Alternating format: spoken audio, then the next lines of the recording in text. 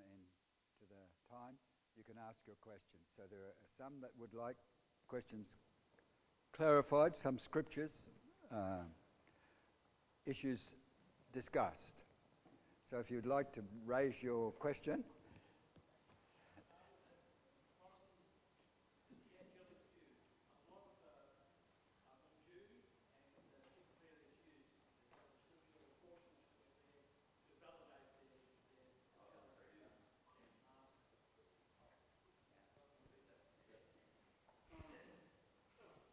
Test 1, 2. Okay. Yeah, in Jude, they use that to validate the angelic view, the portions of scripture there, also in 2 Peter. And for the future sort of context, they also use Daniel in terms of the mingling, the seed, the clay and the iron and so forth. Can you sort of clarify these scriptures and make it clear what they really do mean, and as opposed to how they play around with it? All right. So you've heard the question. It's dealing with two areas really. Daniel, Nebuchadnezzar's vision, chapter 2 of Daniel 2. And he's also asking the question regarding the book of Jude and the second chapter of 2 Peter. Because Jude and 2 Peter are nearly identical in wording. Dealing first with the issue they raise from the book of Jude and Peter. Take your Bibles and we will have a look at what is said, and then we will discuss what is there.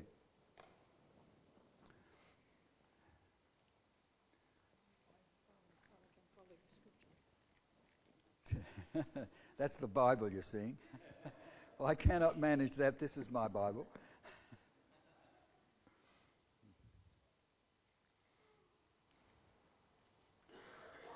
We'll deal first of all with the issue of examples given in the book of Jude. We are in Jude and we're reading from verse 5 down to verse 7.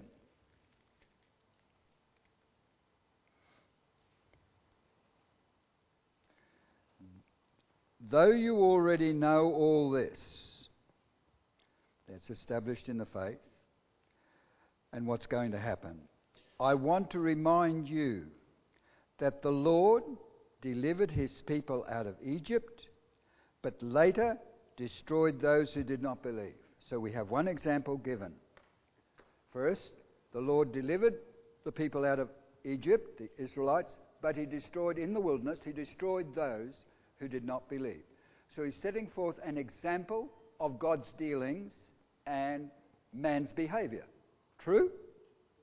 So he pulls an example out of the Old Testament to show Israel illustrates us. He destroyed those who did not believe. They God had promised, they did not believe it, so their carcasses fell in the wilderness. It's what happened to them. So it's an illustration of a truth. So he takes an example to illustrate a truth. Now the consistency in both Peter and Jude, he does not use one example, he uses another example, then he uses another example because he is dealing with one particular truth. Am I clear? He uses three examples and he is illustrating each time the same truth. Let's read it. The first one is the bringing of the children of Israel out of the land of Egypt. Second one is verse 6. The angels who did not keep their positions of authority but abandoned their own home. Well, where was their home? Where were angels at home? And they abandoned their position. Where was their home? Their home was round the throne of God. Is that clear? That's where the angels are now. They surround, you sang 10,000 times 10,000 and thousands times that, so multiplied millions as John looked. Multiplied millions is what he saw of angels. And if you think a heavenly choir, and he heard every word distinctly, you've got some choir. He heard every word. So the place of angels is in the presence of God. Angels are accountable to God, whether fallen or not fallen. They are accountable to their Creator. That's why when you're reading Revelation 5, the voice goes out, who is worthy to break the seals and open the book? The voice goes through the whole of heaven, all over earth, and under the earth. There's no one who does not hear that question. And there's not a person in all creation who can break those seals. There is only one worthy, and I took you through this morning why he's worthy. I laid the foundation of why he's worthy. Genesis 3 verse 24. That's the basis for Revelation and what you see there. So we have that example. Now we're looking at angels. You've got a King James. They kept not their first estate. So that was their position. They did not stay there. They joined in the rebellion of Lucifer.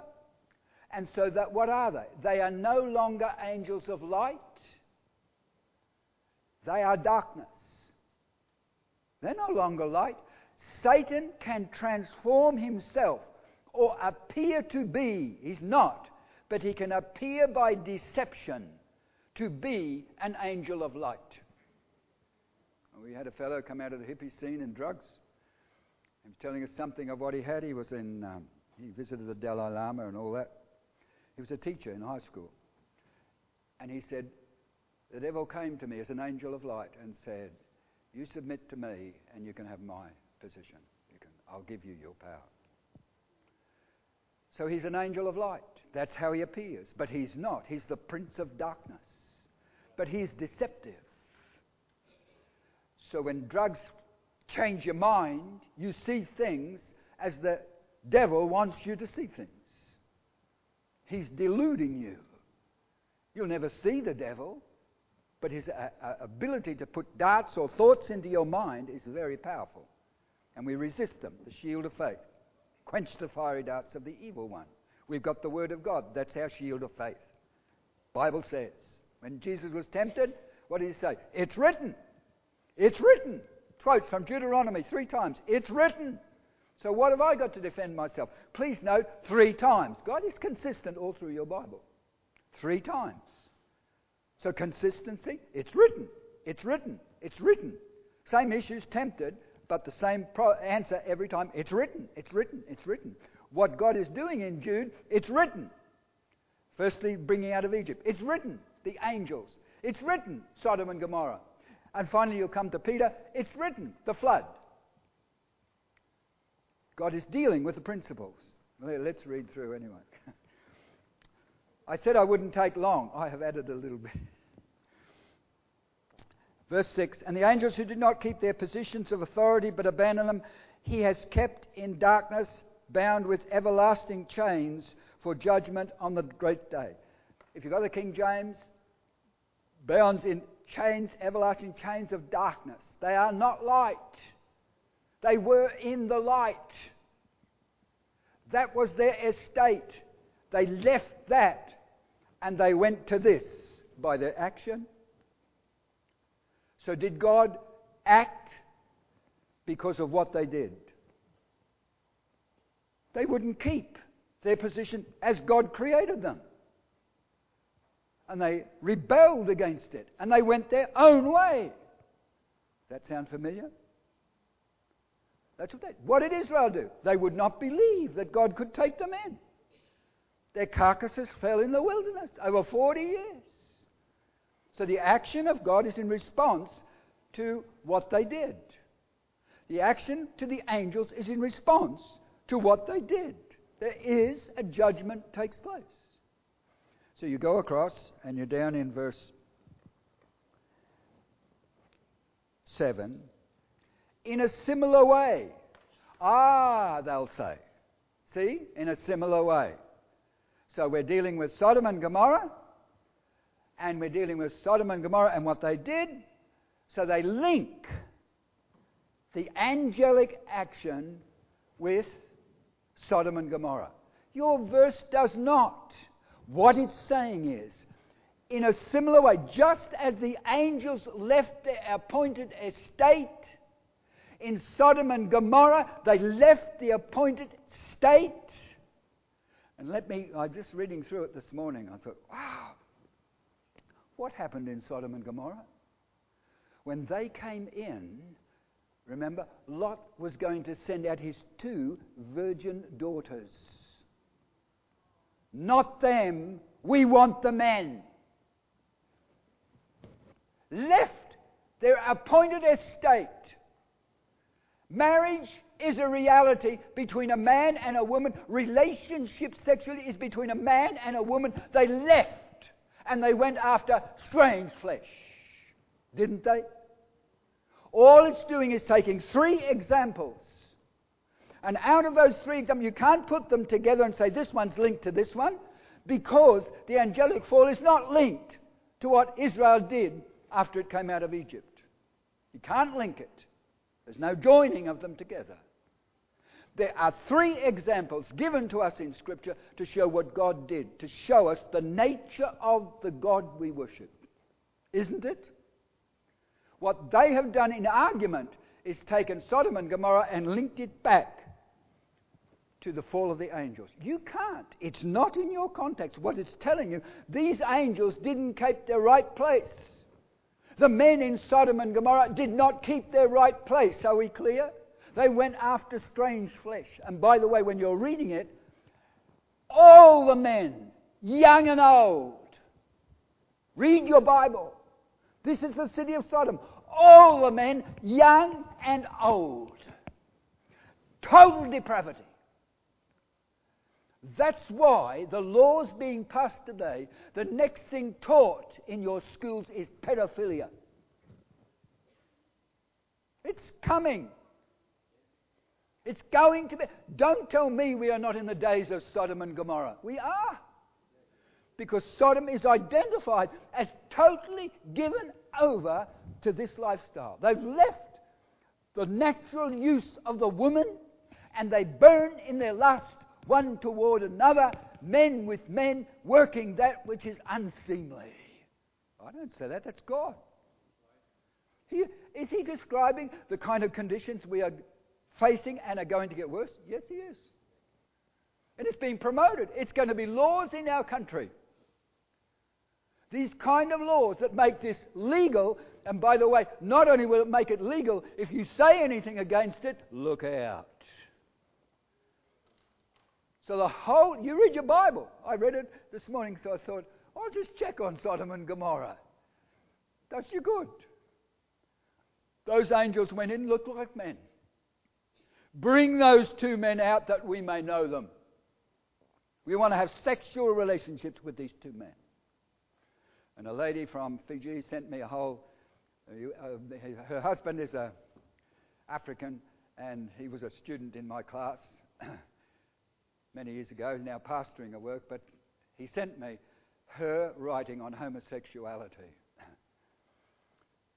And I said, there's one thing you could add. Go and interview the doctors who deal with the damage that's done when this is involved in.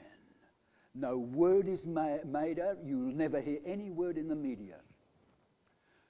It must be horrific work to deal with those who've been involved in this lifestyle, because the whole of the back passage is wrecked. And you never hear anything about it. And this is what doctors are involved in, restoring, rebuilding. It's a horrific kind of behavior. Strange flesh. So the angels left their first estate, God judged. Sodom and Gomorrah, the men left the natural use of the women. They burned in their lust one toward another. Not only the older men, the young, the whole lot. So you have a corrupt society. So what are you learning? The schooling system in Sodom was teaching the youth the kind of behavior. Tell me, are we there? We are. And people just don't realize. When Jesus said, as it was in the days of Sodom and Gomorrah, so will it be in the days of the coming of the Son of Man. That means we are approaching a time when we're going to see Jesus is going to return sooner than many of us think. You can't fix the time, but we know he's coming. But I'm not looking for this time of trouble. I'm looking for him. He's promised me he's coming, and he's promised me he's going to take me to be with himself. That is our hope. It's the church's hope. It's the blessed hope. So I've touched on 3. as you go through it, all you've got to do is take the 2 Peter chapter 2 and take the book of Jude, put them side by side, and the principles of argument for truth are outlined 3 times. Example, example, example. Example, example, example. So he will pull from the Old Testament, say in one verse, and I was going to teach on it. Take your Bible, turn to Jude, verse 11.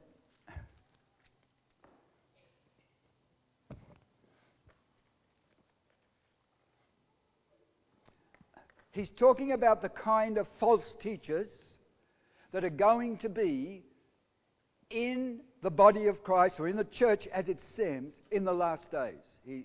Both Peter and he are dealing with it. Now he says in verse 11, woe to them. He's addressing these teachers. Jude 11, verse 11. Woe to them, these kind of teachers. 3 examples are extracted out of the Old Testament to illustrate the truth. Woe to them. They have taken the way of Cain. Now, I didn't have time to teach you. There is what's called the way of Cain is set against the way to the tree of life. In Genesis 4, the way of Cain is set against, opposition, contrasted to the way to the tree of life. And I haven't got time to teach, but it's there, all right?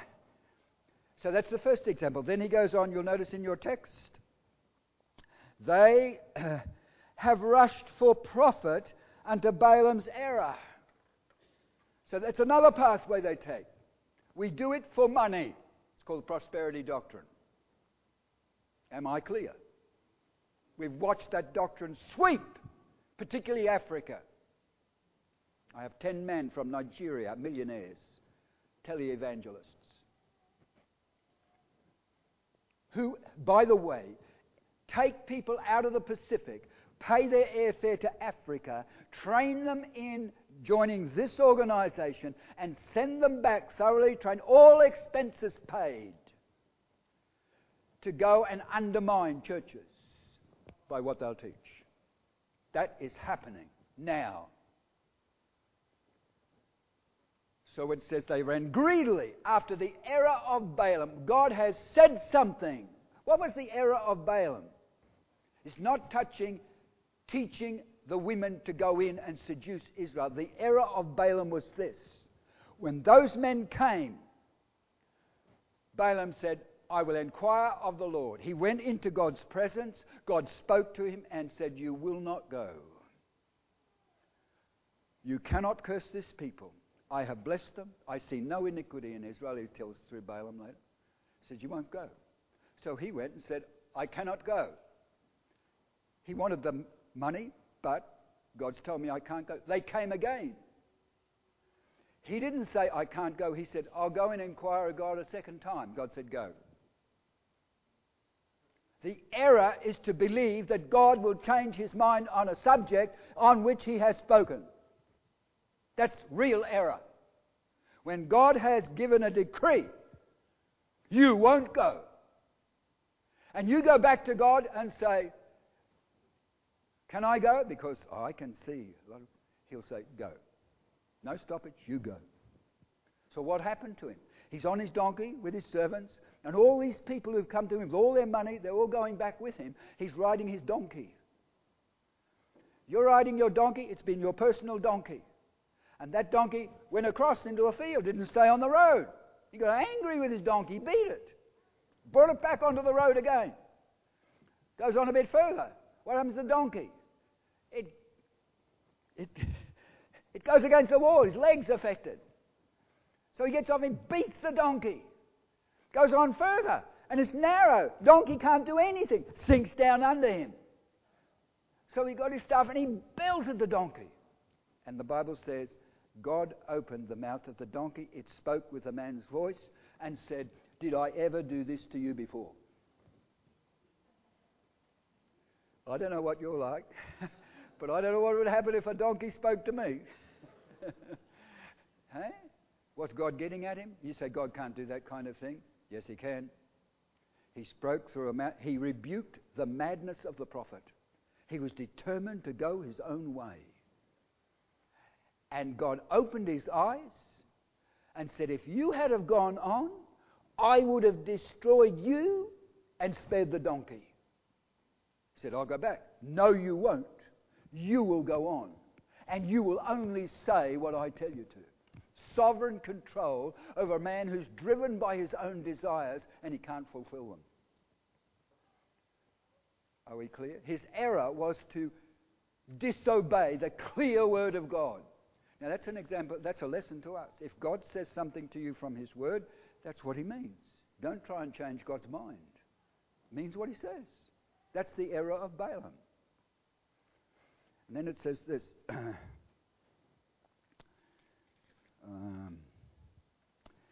They have been destroyed in Korah's rebellion. That rebellion was against God's constituted authority on earth. Those whom he has anointed to position, Moses and Aaron, they rebelled against God's constituted authority and said, we are as holy as you. We have the right to do what we wish. God has appointed. God has anointed. God has set people in position. And there is within the latter days of the church people who will try to undermine.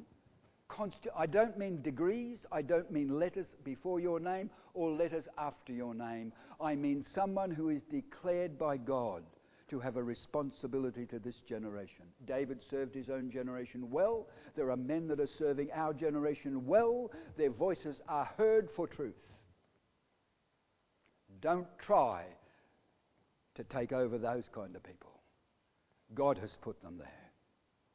So he puts 3 examples before us, extracted out of the Old Testament, defining the kinds of sins that will be evident in the church. By the church, I mean the visible church in the last days. Am I clear? So when you go through your book of Jude, when you go through your book of Peter, it is exactly the same. Word for word, often. It's there. Examples are given each time. Occasionally it changes. Examples there. But when you're reading the book of Peter, because 2 Peter is dealing with no prophecy of Scripture is of any private interpretation. The holy men of God spoke as they were moved by the Holy Spirit. All Scripture is God-breathed, meaning absolute authority lies in Scripture. So what's going to happen in the church? Peter says, there were false prophets. You go through your Old Testament, there were false prophets. They would contradict and speak against what true prophets said. There will be false teachers among you. Listen to what they will do. They will secretly or privily bring in damnable heresies, even denying the Lord who bought them, paid the price for their soul. They'll even deny him. You say, what's that mean? I'll tell you. Let me quote. I can give you his name. It's worldwide. It's well known. Oasis Ministries is led by a man called Steve Chalk. Been going for a long time. Supports missions and gives humanitarian aid. He got a big TV station, things like this. And that's his ministry. I first came across him many years ago when a man from Canada gave me a critique of him. And the first thing noted in his ministry was he denied a literal 6-day creation. That's the first thing. That's where he gave way first. Then I read his comments recently. These are they. To say that God dealt with his son the way you say he did means the doctrine of penal substitutionary death. You know what I mean? Penal penalty. Substitution, he took your place. He took the penalty that should have been yours and mine. That's called the penal penalty, substitutionary death of Jesus. Explaining the cross. It's called in biblical theological terms, it's called penal substitutionary death. To say and teach that is true is cosmic abuse. A father would never treat his child like that. So what's he done? He has fulfilled 2 Peter chapter 1. 2 Peter chapter 2, the verse 1, which said, have you got it up there? 2 Peter 1? If you put it up there, you'll see what it says. I didn't realise till later that they must be up behind me. 2 Peter 1. 2 Peter 1. Notice what he says.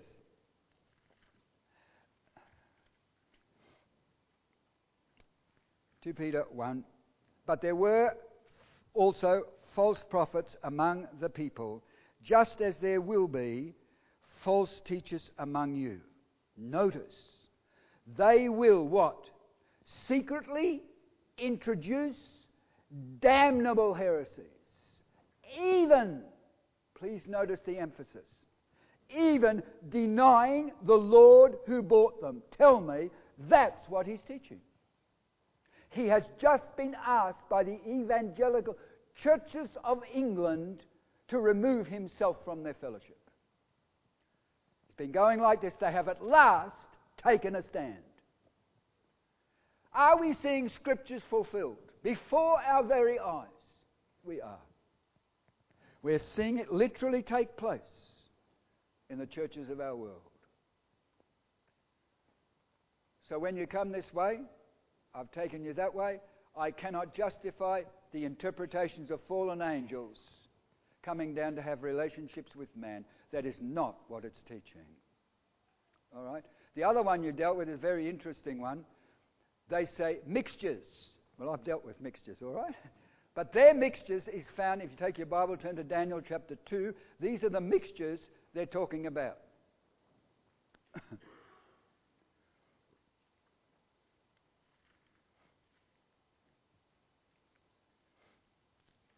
Daniel chapter 2. We will read the description of Daniel's vision from verse 31. Daniel 2, verse 31. He's a Gentile king, and he's been given this vision. Daniel 2, verse 31. You looked, O king, and there before you stood a large statue, an enormous, dazzling statue, awesome in appearance. The head of the statue was made of pure gold, its chest and arms of silver, its belly and thighs of bronze, its legs of iron, its feet partly of iron and partly of clay. All right, we'll just leave it there and we'll comment. Do you notice anything about the quality of the elements mentioned in your text? Gold, silver, bronze, iron, part clay. What is the message you are receiving? Is it declining quality? What is on the futures market today all over the world? What's the first element or metal on the futures market? Gold. Silver. Are you clear? It is the quality of government exhibited in the nations of the world. You say, how do you know that? Because when Daniel interpreted, he said to Nebuchadnezzar, as you go through, you are that head of gold. You are King of Kings. I thought, that only belongs to one person. How can you say that about Nebuchadnezzar? Mind you, it's Daniel interpreting the vision, all right? So he must be right. How can he call Daniel King of Kings? It says, huh? Oh, how can he call Nebuchadnezzar? My mind is getting tired. Just correct me when I say things that are wrong, because I will. So, what he says is this. God has given you, put under your power, all mankind, the birds of the air, and the beasts of the field are under your control. No king in the history of our world has ever had that authority. Have they? And in case you don't accept it, Jeremiah has it twice. The beasts of the field, the birds of the air are under your control. No king in all the world has ever been given that authority. Nebuchadnezzar had been. Why? He is shadowing the kind of government that exists in heaven. Absolute authority. You are King of Kings. God has given you this. He's put it all into your hands. Not because of who you are, but to demonstrate His rulership. Then you notice decreasing quality. From Nebuchadnezzar, the Babylonian Empire, it splits into Medo-Persian Empire. The Medes today are the Kurds, and the Persians are the Iranians. So we're looking back over history, and by the way, Persia was only changed in about 1965.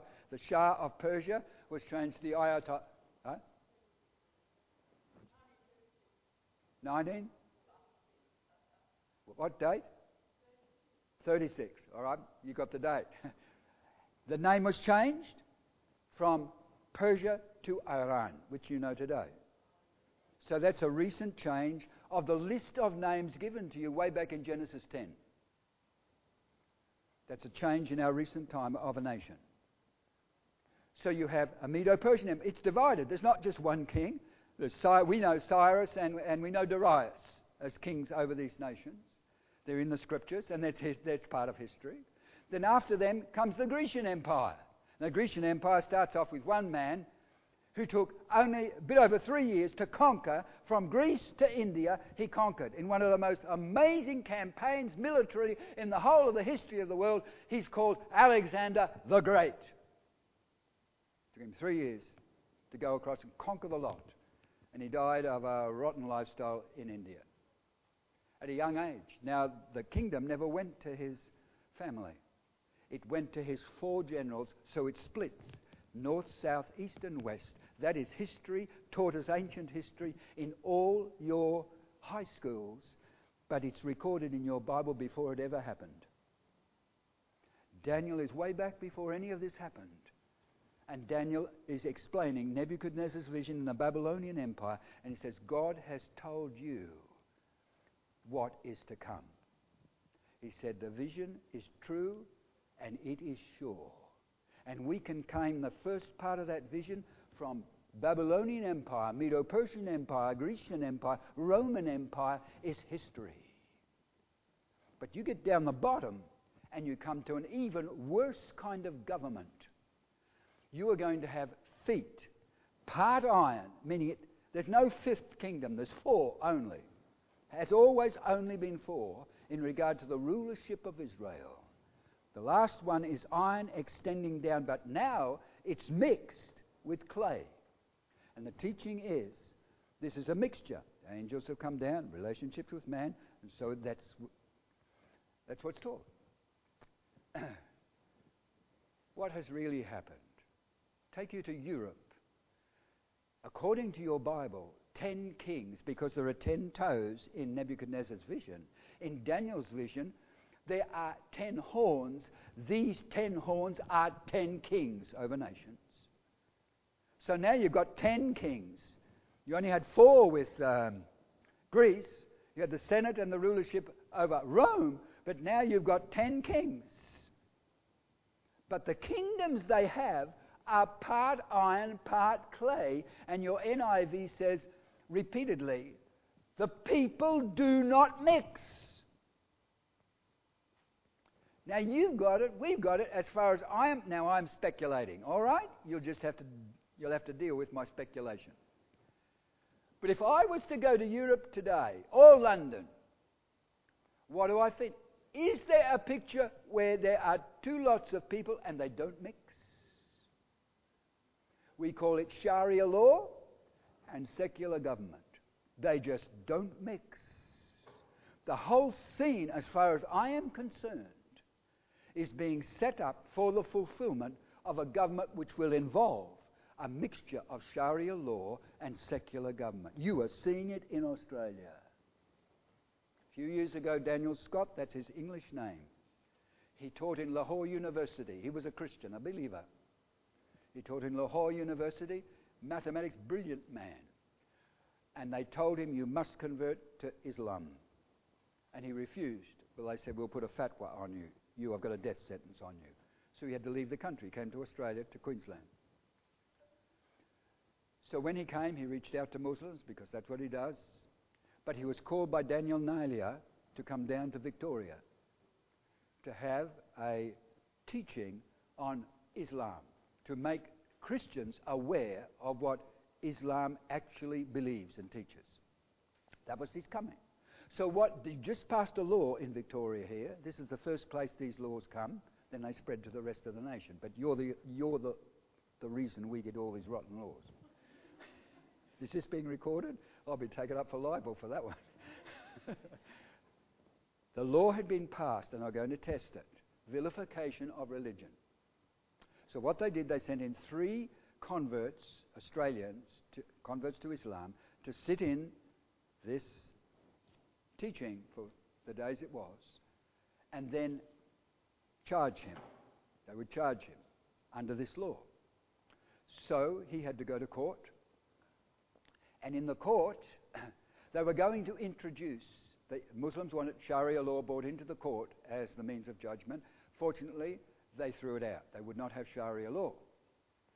But when the solicitor, the one working for the Muslims, they made certain stipulations. Firstly, they said, you cannot use the Quran. You cannot read from the Quran. It is a holy book. So he put it aside. He knows it off by heart.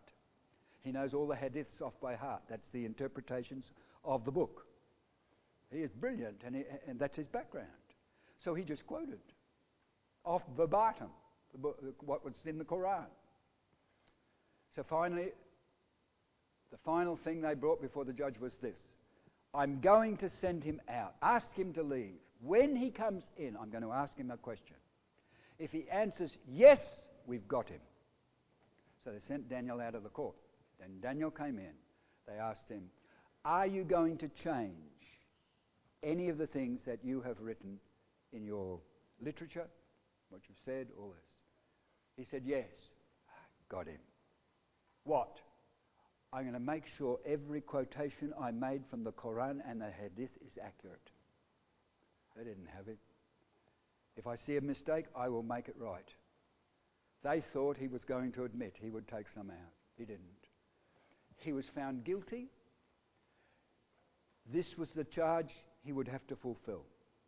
Every week, in the newspaper in Australia, there would be a full-page advertisement apologising to the Muslim community, not allowing his books to be published in Australia, and he's not allowed to speak in Australia.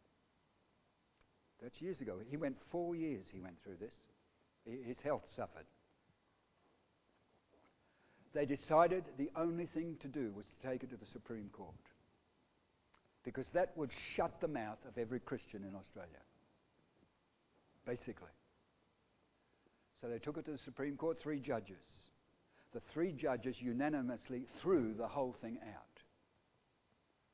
All right? The Muslims did not pay his costs. Tell me, do we owe our freedom to a man? We do, don't we?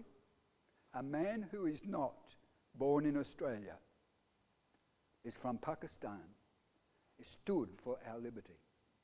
Amazing, isn't it? That is what happened. So Sharia law and secular law are going to finally rise in Europe as the dominating power over at least 10 nations. I would suggest it may be worldwide, but at least over 10 nations governed by kings, there's going to be a mixture, and the people will not mix. What will be the condition when Christ returns back to this earth? What Nebuchadnezzar saw is very clear. He saw the whole vision of this statue, which is Gentile control over Jerusalem and the nation of Israel. That's what he saw. Because why do we call them world empires? You go into ancient history, Babylon is called a world empire. Babylon did not control the world. Greece did not control the world. Why are they called world empires? Well, you can either take your atlas, or you can take the back of your Bible and look up Babylonian Empire, Medo-Persian Empire, Grecian, Roman. You will notice one thing and one thing only. They all controlled the land of Israel. All. Where's the capital of the world? Jerusalem. It's not New York. Not any other town in the world. It's called, and when Daniel 9 is very clear, when Daniel has his vision and Gabriel speaks to him, it says, 70 times 7 is decreed for your people, your holy city, and my sanctuary. Meaning Jerusalem, the Jews, and the Temple Mount. There's a fixed time, and the whole history of the world is hinged on Daniel chapter 9 and its interpretation. We haven't reached the last 1 times 7. It's coming. When it is, I do not know. But for certain, it will take place exactly as it's written. So it has nothing to do with angels coming down and having sex with women, and this just as it happened in Genesis 6, 1 to 4. Do you see that? That is a totally twisted interpretation. It's not there. But I don't think we have any excuse today. All we could say previously to Daniel's vision, it is decreasing natures of government we are seeing, from gold right down to iron mixed with clay. It just won't mix. Brittle, baked clay and iron just don't mix. There's no mixture takes place. And the NIV, it repeats it. The people do not mix. And it's referring, when you notice, Daniel, to the 10 toes, which you equate to Daniel's vision, 10 kings. The area, it's iron. So it must come out of the area of the Roman Empire. Same fourth kingdom. Let me give you a thought. Have you ever thought about, take your Bible, turn to Matthew 22. I think, I'll just check it.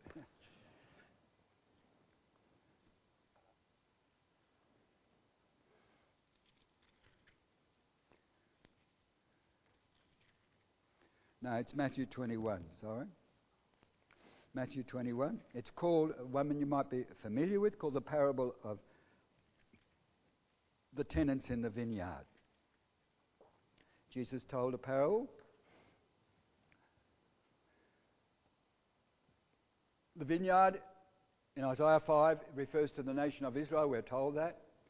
So the nation of Israel is before us. He took this vine, he planted it in the land, he put a wall around, that is, it's defended. He set it all up to produce fruit, and he put a winepress in it, and he left it there for them to look after. And then he sends some servants to get fruit from his vineyard. First servant came, they killed him. Another servant came, they stoned him to death. And this went on. Finally he said, I'll send my son.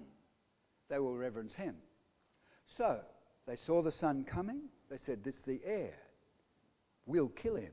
We can have the inheritance. So took him out and killed him. What will the master of that vineyard do?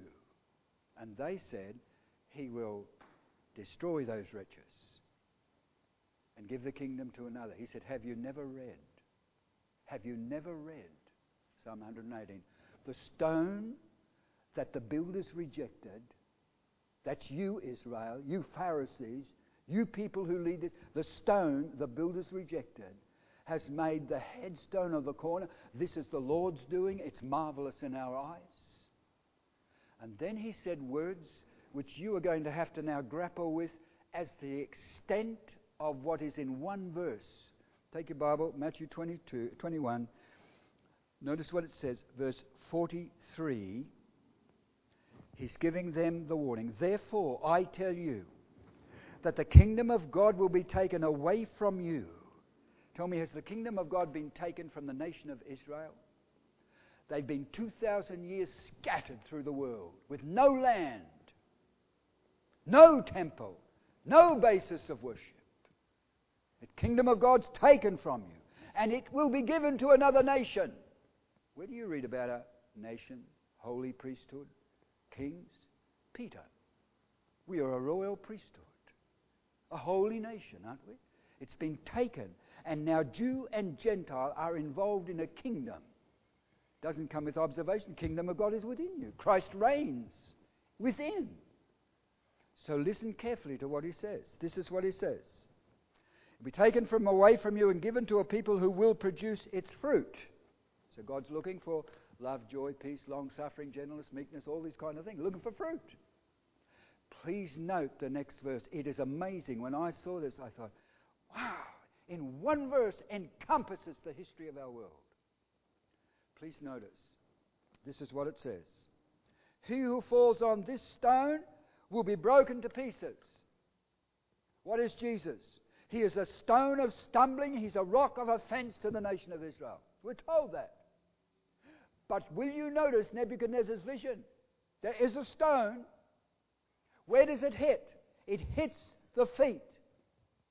The last kingdom's control over Jerusalem, it hits the 10 toes and the feet, strikes them, grinds them to powder. So you have two pictures.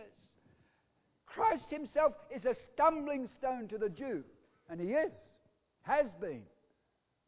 But what about the Gentile? It says it will fall on them and grind them to powder. What are you seeing? Nebuchadnezzar's vision, aren't you? The stone that came from heaven hit the image in its feet and toes, ground them to powder.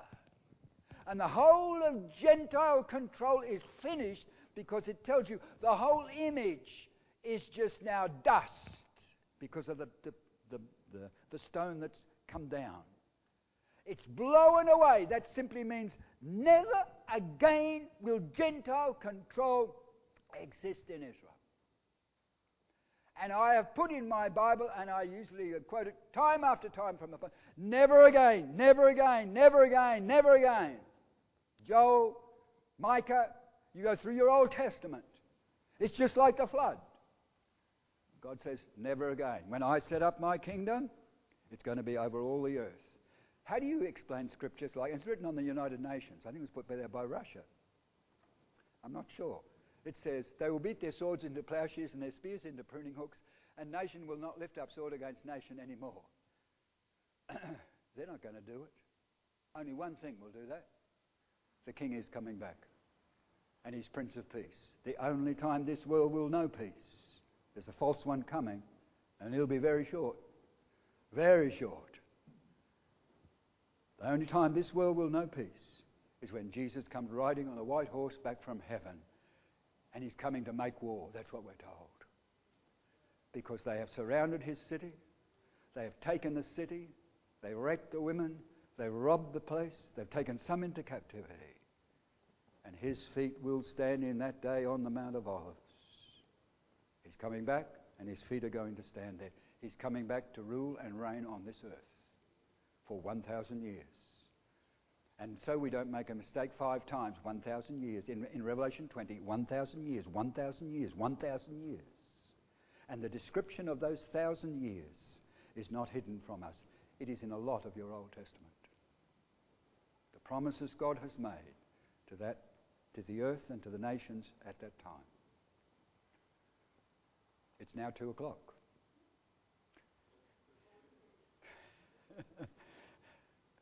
So I have done my time.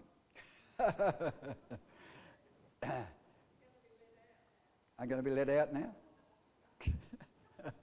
I've not been in prison. This has been a pleasure. I trust that it's been helpful. Probably some of you had thoughts on that about